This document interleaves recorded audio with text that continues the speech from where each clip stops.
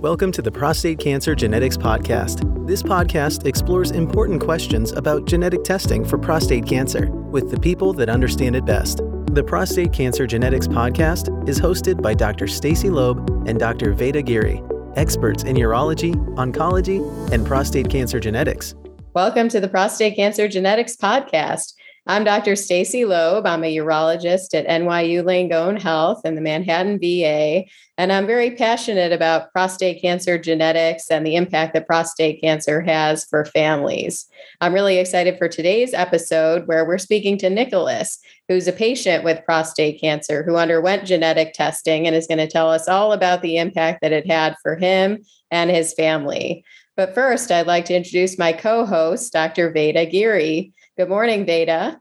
Good morning. It's a pleasure to be here. I'm Veda Giri. I'm a medical oncologist, and I specialize in cancer genetics. This is such an important topic to talk about in the field of prostate cancer because genetic testing and genetic counseling has become really important in terms of helping make decisions for treatments and understand the hereditary nature of prostate cancer in families. We're very excited to hear the story of Nicholas, who is a prostate cancer survivor. I think a patient's story is really important to hear. So let's hear Nicholas's story now. Hi, Nicholas. Welcome to the podcast. Hi, how are you? Fantastic. Thank you so much for coming on. Can you share a little bit about your story with our listeners? Sure. I remember it well. It was the spring of 2017, beginning of the year 2017, I had skipped for some reason the PSA tests for 2 or 3 years. Probably because it was just so low a number. I was always 0.03, 0.0 nothing. I mean, it was nothing to be concerned about way back then. I was probably in my middle to late 50s, being aware, my father, prostate cancer. And my first PSA from the clinic came back 4.4, 4, and even 4. September 20th, 2017 is when my prostate was taken out.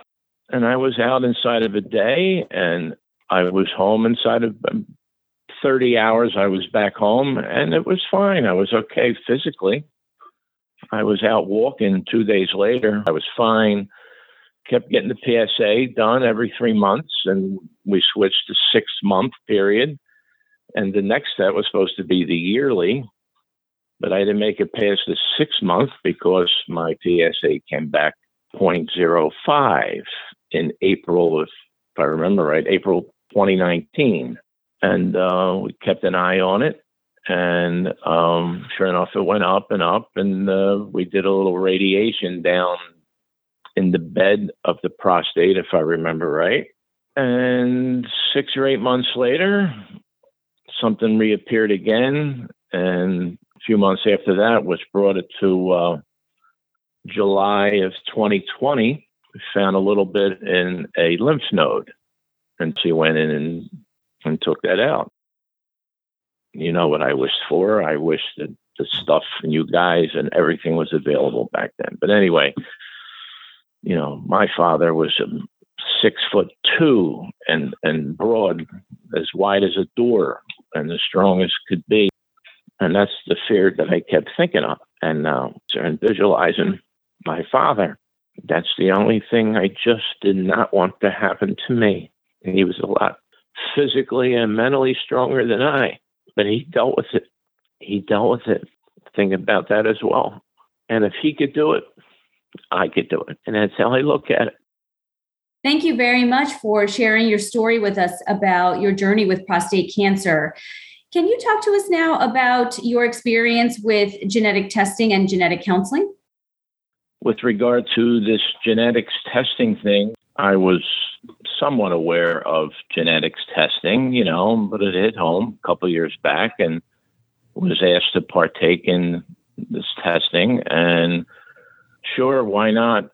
If it helps whoever, myself, my family, anyone else, sure. And it was a very simple procedure. The counseling was fine. The explanations were fine. And the simple saliva test. So it was easy. And got to find out that, I indeed seemed to inherit that gene, that BRCA gene, and from my dad, who had prostate cancer, was diagnosed in 1986, passed away in 1988. And what I would have given for having this sort of thing available back then, but that was not the case. But here it is now, thank God. And we went through with it, myself, my son, my daughter, my wife. And it's a great thing. It was a great thing. We are, and I am so thankful that it's available. And sure enough, I have that gene. So does my son. But luckily for him, he's 35, and he'll have a big jump on his situation. Yeah, can you tell us a little bit about your discussion with your children and how that went in terms of thinking about this for males and females in families? Sure. I mean, I was a male. I was thinking of my son, male. I'm a male. He's male. I didn't think of. I was unaware, that females could partake. I don't know what I was thinking. But realizing that and learning of how it affects us all, it has to do with all of us. We discussed it. My two children are smart. They're not 1 ounce of resistance. No, Dad, I don't want this. None of that. And they were just fully, I'm a grandfather, so my daughter has a daughter. I have a granddaughter. So the thinking is obviously it's to think of, your grandchildren, children. That's why I talk to my two brothers every once in a while, and they bring it up. They have 8 grandchildren between the both of them. And I think she's okay. I mean, I'm trying to visualize her paperwork. She was okay with regards to any mistakes in her, some of those genes that you guys looked at. But my son, and he was fine. He laughed. He's an optimistic kid, and he'll be fine. He's built like my father, my son. So it'll be fine, and it'll be okay. And they were both cool. They were both fine, and they were both interested in partaking in all of this. Mm-hmm. Mm-hmm. And that's that. Yeah, and it shows how proactive you were and how proactive your family is, in terms of talking about this and considering the genetic testing. You already mentioned how the process was for you as far as you had your saliva tested for a set of genes for genetic testing. And as we discussed, your results did come back with a mutation or a change in the BRCA2 gene. Interestingly, right. That gene was classically a breast cancer gene, ovarian cancer gene, but in recent years, it's become very, very important in prostate cancer, recognizing that it is linked with inherited prostate cancer in families.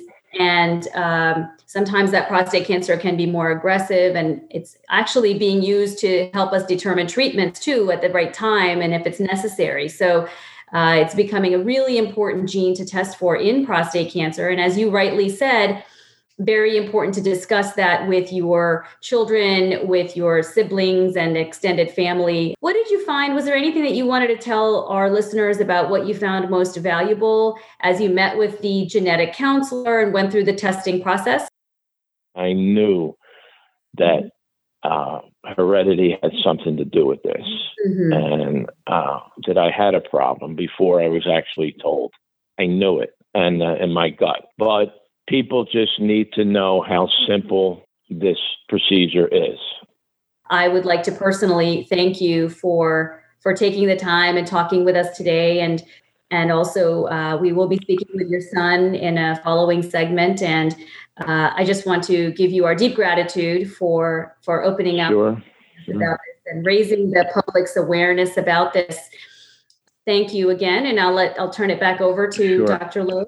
Thank you so much, Nicholas, for sharing this really valuable story with us. This is just an amazing example for the listeners of just the importance of family history and how meaningful this is for others in your own family, including both sons and daughters. So thank you to everyone for joining us.